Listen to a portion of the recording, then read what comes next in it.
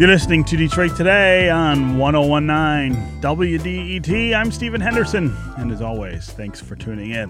The first shots in a burgeoning trade war were fired Friday as President Donald Trump's tariffs on $34 billion worth of Chinese imports took effect, and predictably, the Chinese imposed tariffs on $34 billion in U.S. exports, including on cars. Companies such as Herman Miller, General Motors, and Harley-Davidson have warned that this may force them to restructure, significantly raise prices for consumers here, or take their operations overseas. For his part, the president says, go ahead. He's daring these companies to move overseas and saying that they will regret it and that he is sure that his supporters are going to back him over them. Maybe that's true, maybe it's not. But one thing is really clear. This trade war is not just a test of our economy and economic dynamics across the globe.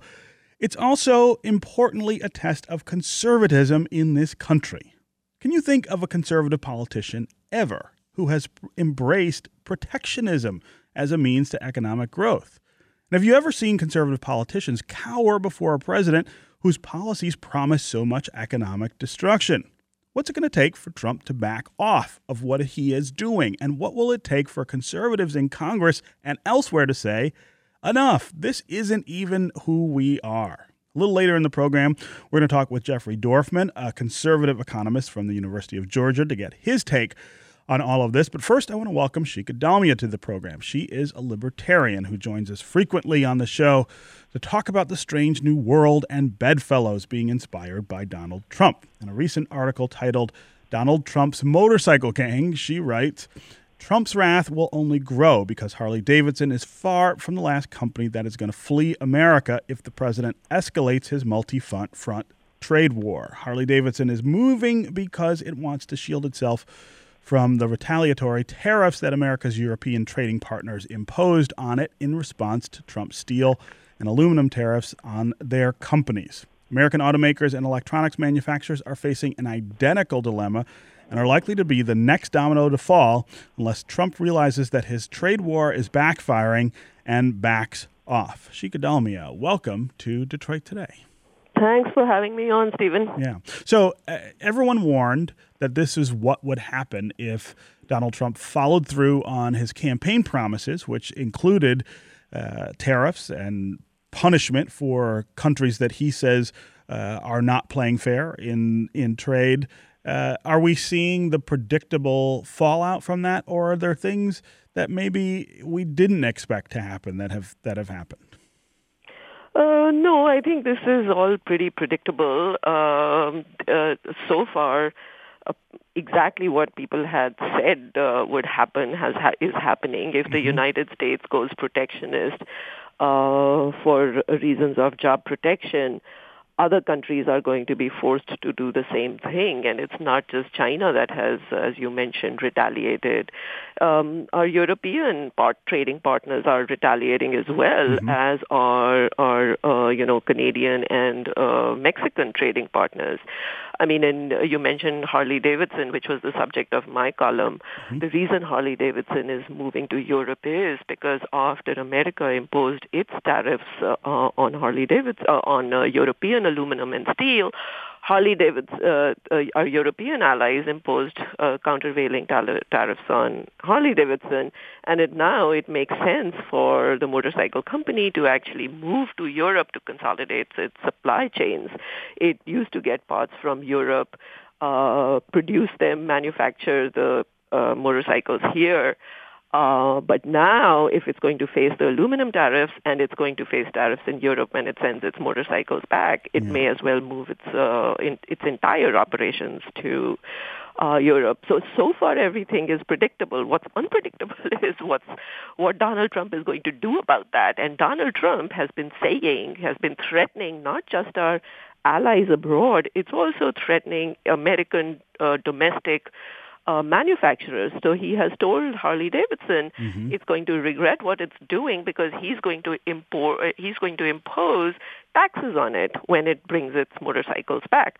Now, that's going to be, if he manages to do that, that's going to be huge because that'll mean not only protectionism abroad, but protectionism at home as well. Yeah. Nobody really knows exactly how he's going to pull that off. These kinds of targeted tariffs at particular companies have never been tried before. It's unclear what legal rationale he's going to use. But look, this is a man who used a national security rationale to impose tariffs on Mexico and Canada. And so what he's going to come up with is anybody's guess at this time, but that's where the uncertainty right now is.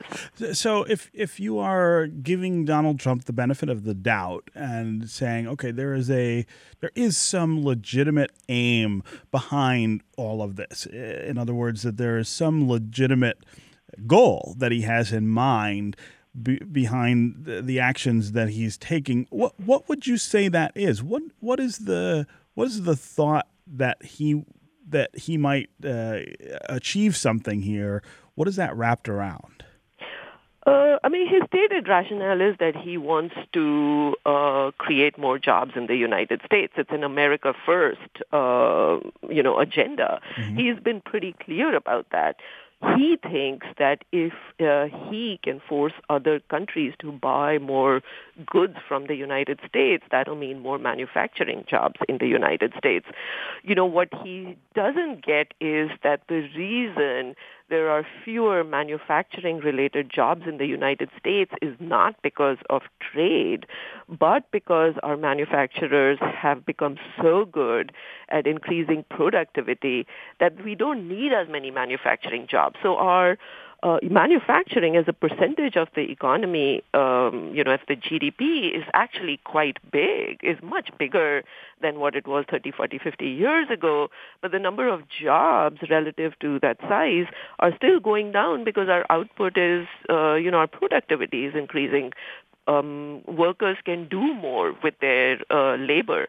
And so this kind of trade war, and he's fixated increasingly on the trade deficit, which is, every economist of any repute will tell you that trade deficit, just because we have more money to buy more goods from our trading partners, does not mean that we are losing out on jobs. It just means we have more money and they have more things to sell us than we have to, that we have money to buy from them. Right. And so this is a very, very lopsided and misguided way of thinking about it. But he seriously thinks if he can close the trade deficit, and he can force them to buy more goods from us, that somehow he will be able to keep jobs in America. Mm-hmm. This is Detroit Today on 101.9 WDET. I'm Stephen Henderson, and my guest is Shikha Dalmia, a columnist and a senior analyst at the Reason Foundation. She recently wrote an article titled Donald Trump's Motorcycle Game for the Week. It is about the president's new tariffs on $34 billion on worth of Chinese goods that he is imposing tariffs on. In return, they are imposing tariffs on $34 billion worth of U.S. exports. This is an escalation in the trade war that the president has said he wanted to start and has now officially begun. If you want to join the conversation, give us a call and tell us what you think about this approach to trade.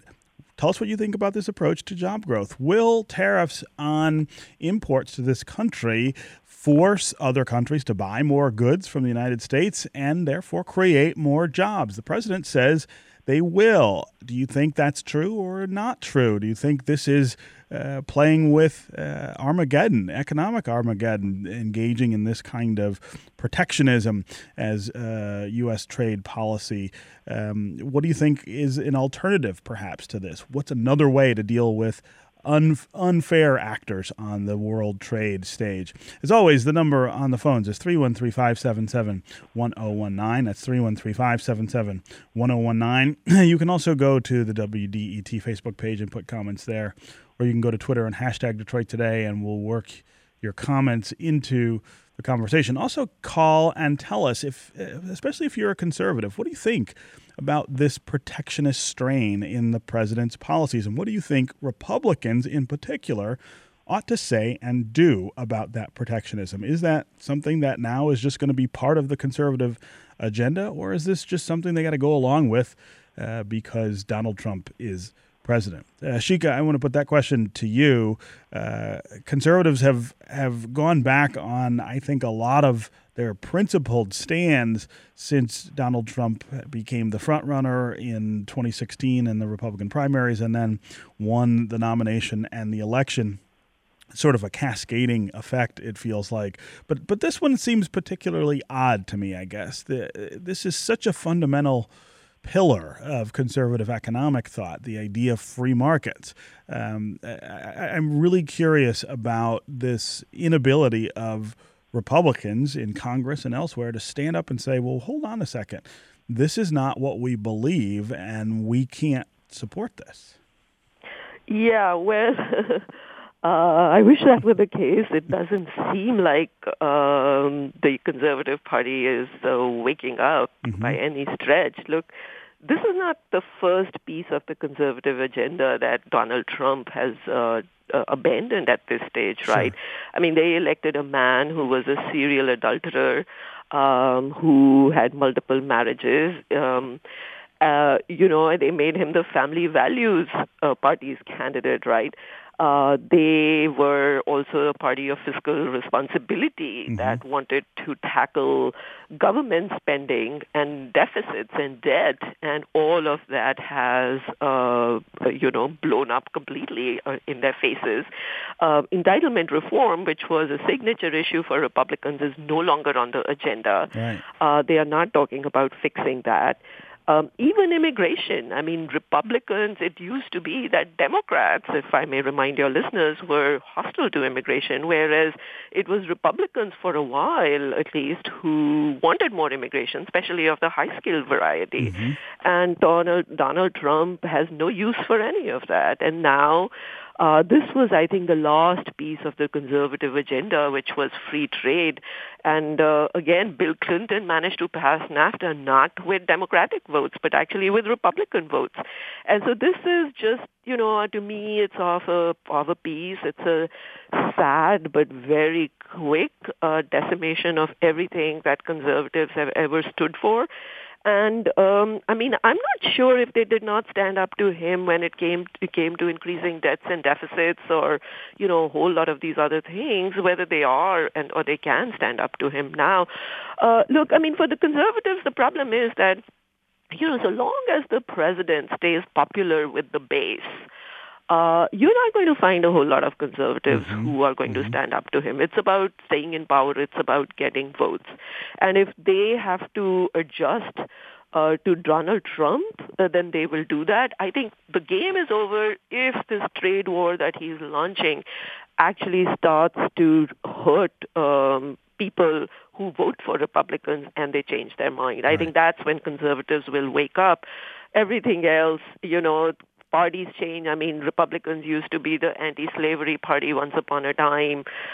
Democrats were the pro-slavery party. I mean, all of that is now, no longer the case. Sure. Parties change all the time, and we've seen that in our own lifetime. And so, the conservatives will stick to their agenda when conservatives voters demand that they stick to their agenda. I'm not really seeing any signs of that as of now.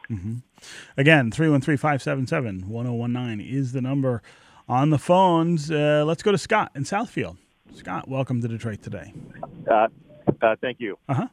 So first, make it clear, I'm not a Trump supporter at all. Okay. But what he's doing now, what he's doing now is reckless.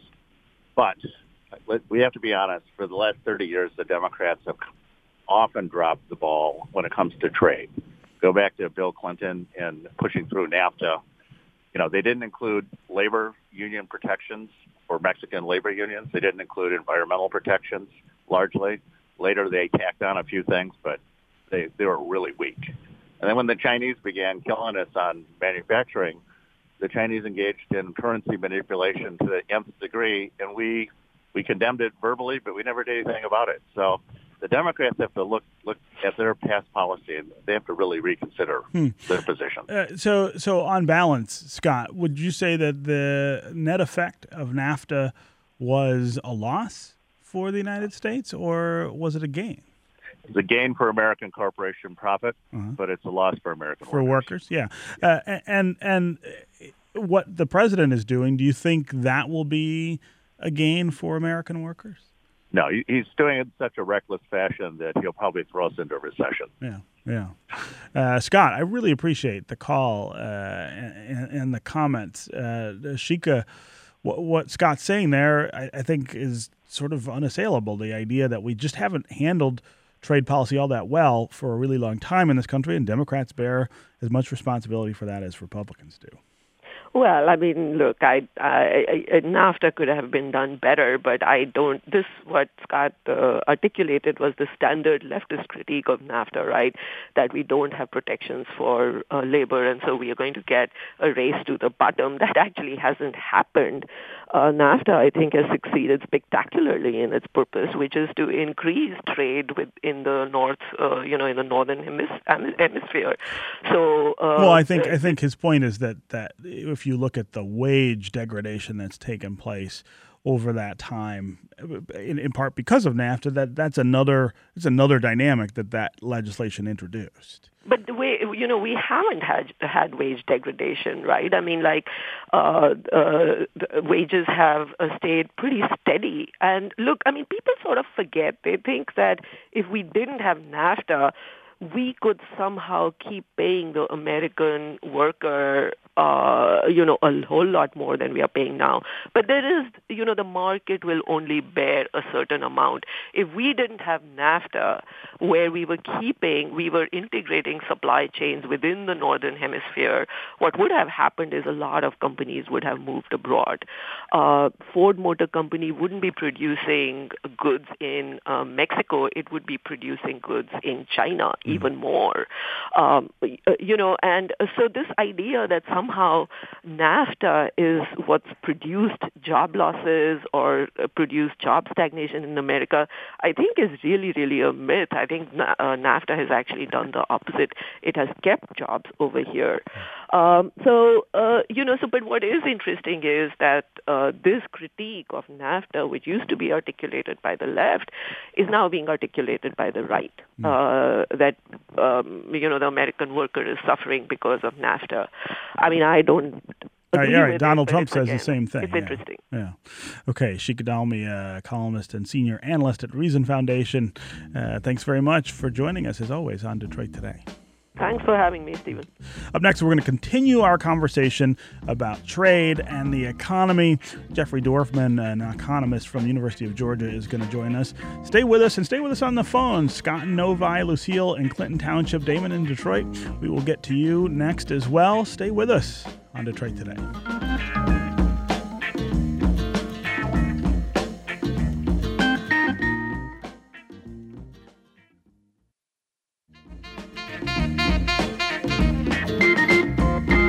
You're listening to Detroit Today on 101.9 WDET. I'm Stephen Henderson, and as always, thanks for tuning in. We're talking about tariffs, the tariffs that President Donald Trump has imposed on Chinese imports, $34 billion worth of goods that face tariffs now. In response, China says it will impose $34 billion worth of tariffs on U.S. exports into that country. We are seeing the trade war, the burgeoning trade war, spiral up as the president does what he says he was always going to do. Back in 2016, when he was running for the presidency, he said he wanted to deal with the trade imbalances we have with several countries and that he would consider at least tariffs to do it. We want to continue the conversation now with Jeffrey Dorfman, who is a professor of agricultural and applied economics at the University of Georgia. Jeffrey, welcome to Detroit Today. Hey, Stephen. Always good to be with you. Yes, great to hear your voice as well. Tell us what you make of this trade war, of this spiraling up of tariffs and counter tariffs and threats that companies that leave the country will face taxes on the goods that they bring back if they do that. Is this good for the American economy and the global economy, or is this a portend of disaster? I'd like to choose option C, neither of the above. Okay. It's bad for the economy, but it is not likely to rise to the level of a disaster unless things really go off the rails. We are hurting our economy, but we're only hurting it a little. Huh. And why is it not hurting the economy more? Well, so free trade is good for the economy. It benefits us more through lower prices than it hurts us from job losses or other problems. But the gains are surprisingly smaller than a lot of people think. For example, the Trans-Pacific Partnership, which would have been a 12-country free trade agreement that we pulled out of, its own supporters estimated it would increase U.S. GDP by 0.4%. So that's like 2 months or so worth of economic growth. And these things are small in the big scheme of things. Yeah, but the rhetoric that surrounds this, you have the president talking very, very tough about tariffs and punitive measures that he might take against countries or against companies that respond to this by moving overseas. You have the Chinese and the Europeans talking tough and doing things. Doesn't that create a climate of instability that also has an effect on the economy? It definitely does. There are a number of reports of corporations delaying plans for investment that the Trump tax cuts had encouraged them to make because now they're uncertain about demand for their products due to the trade wars. So a lot of things are sort of on hold right now while people wait to see how this all shakes out. Yeah.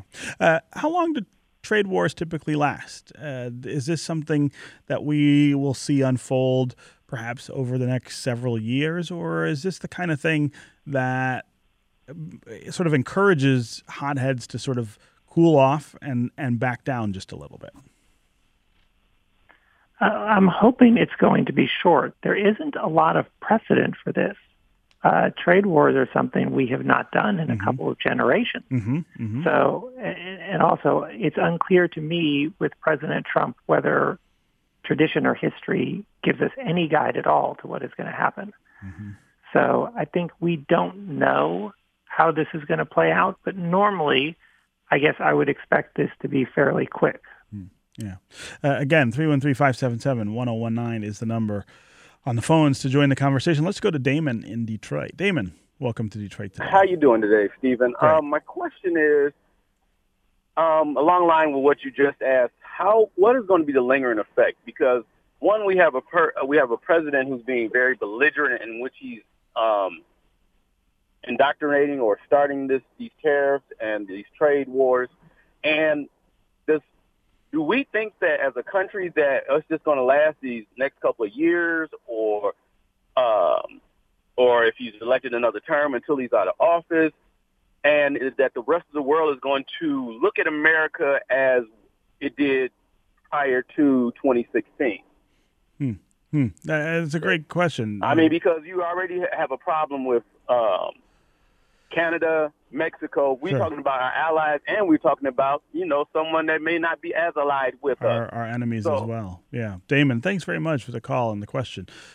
Jeffrey Dorfman, that's a slightly different kind of question, which is, even if this is short-lived, are we doing more permanent damage to the relationships that lead to healthy trade? So in general, most countries and businesses don't take things like this personally. So I don't know that there's long-term damage. On the other hand, in terms of thinking that it's short-term, we need to remember that President Trump's stance on trade was pretty much the Democratic Party's stance on trade. So this, certainly Bernie Sanders campaigned on roughly the same thing. Hillary went from having negotiated the Trans-Pacific Partnership to opposing it when she ran for president. If a Democrat wins the White House in the next election, it is unclear that trade is the area where they will reverse Donald Trump's policies. It's the place they're most likely to continue doing roughly the same thing. Although I guess I would say that the Democratic position is slightly different in the sense that it is about trying to protect American labor more than it is concern about the trade imbalance. And I guess I see those things as somewhat distinct in the way that they sort of inspire solutions. Is that right? I think of them as different narratives to the same story. I mean, Trump is upset about the trade deficit because he thinks it's costing America jobs. Right. So, I mean, it's really two sides of the same coin. And they're both wrong. trade doesn't cost America jobs. Trade actually creates more jobs than it destroys. So we have more jobs when we have more trade. Mm-hmm. But what about this idea of fair trade? And I think both of the interests we're talking about use that word. What is that, in your mind, a legitimate criticism of the way things have been going? And is it a legitimate aim to say that the way that we trade with other countries can be different and more beneficial to people in this country? Now, that's a great question. I actually wrote a Forbes column on exactly that, and the answer is that trade's not supposed to be fair. The whole reason the trade makes us richer is that it's unfair. The reason we have international trade is some other countries are better at doing things than we are. And if we buy those things from them, then more Americans can focus on making the things that we're better at. So we can import clothes and shoes, and we can export Boeing airplanes and video games and agricultural products and high-tech scientific equipment. If we have to make all the shoes, then somebody can't be making those other things. And it's, in fact, exactly the unfairness of different countries being better at different things that makes free trade so wonderful. Again, thanks very much for the call, Damon, and the question. Let's go to Scott in Novi. Scott, welcome to Detroit Today. Thank you, Stephen. I'm a truck driver, and I've hauled freight off of all the border crossings to Mexico, a steady stream of it. But I don't believe that Mexico, trade with Mexico or NAFTA is affecting manufacturing jobs. I've also been in a lot of factories, and our workers' jobs have been replaced by robots. Not by trade with Mexico, not by trade with other countries. And my final point is that I, in my heart of hearts, don't believe that Americans care about trade, because given most working people, given the opportunity, will choose price over being made in this country. Yeah, no, I think that's a really interesting observation, Scott. I'm glad you called and interjected that. Jeffrey Dorfman, I'll give you a chance to respond to what Scott's saying there. I think Scott nailed it. Although my one objection would be that I don't think robots are taking our jobs any more than trade. Robots make some jobs disappear, but again, create new jobs, building the robots or programming the robots or doing something else because the robots saved us money. But he is definitely spot on that we have a lot of trade because Americans choose a lower-priced product over an American-made product. That is undoubtedly true, and the proof of how much we care about low prices you can find every time you go to an airport and you see people that put up with all sorts of indignities in air travel in order to get a plane ticket that's $10 cheaper. Okay, Jeffrey Dorfman, professor of agricultural and applied economics at the University of Georgia. It's always great to have you join us here on Detroit Today. Thanks for having me. Okay, that's going to do it for us today. I will be back tomorrow. I hope you will too. Remember, we are asking you to read with us this summer. We are reading Matthew Desmond's book, Evicted, for our first ever Detroit Today book club. You can join our chats online on Facebook or come to one of the many community events that we have planned this summer, or just tune into the program and you can hear us talking about this issue all summer long with a variety of guests leading up to Matthew Desmond himself, who will be here later in the summer for an entire hour. Our first event is July 17th at the Ann Arbor Public Library. You can learn more about our book club at WDET.org. I will be back tomorrow. I hope you will too. This is 101.9 WDET, Detroit's public radio station, a community service of Wayne State University. We'll see you tomorrow.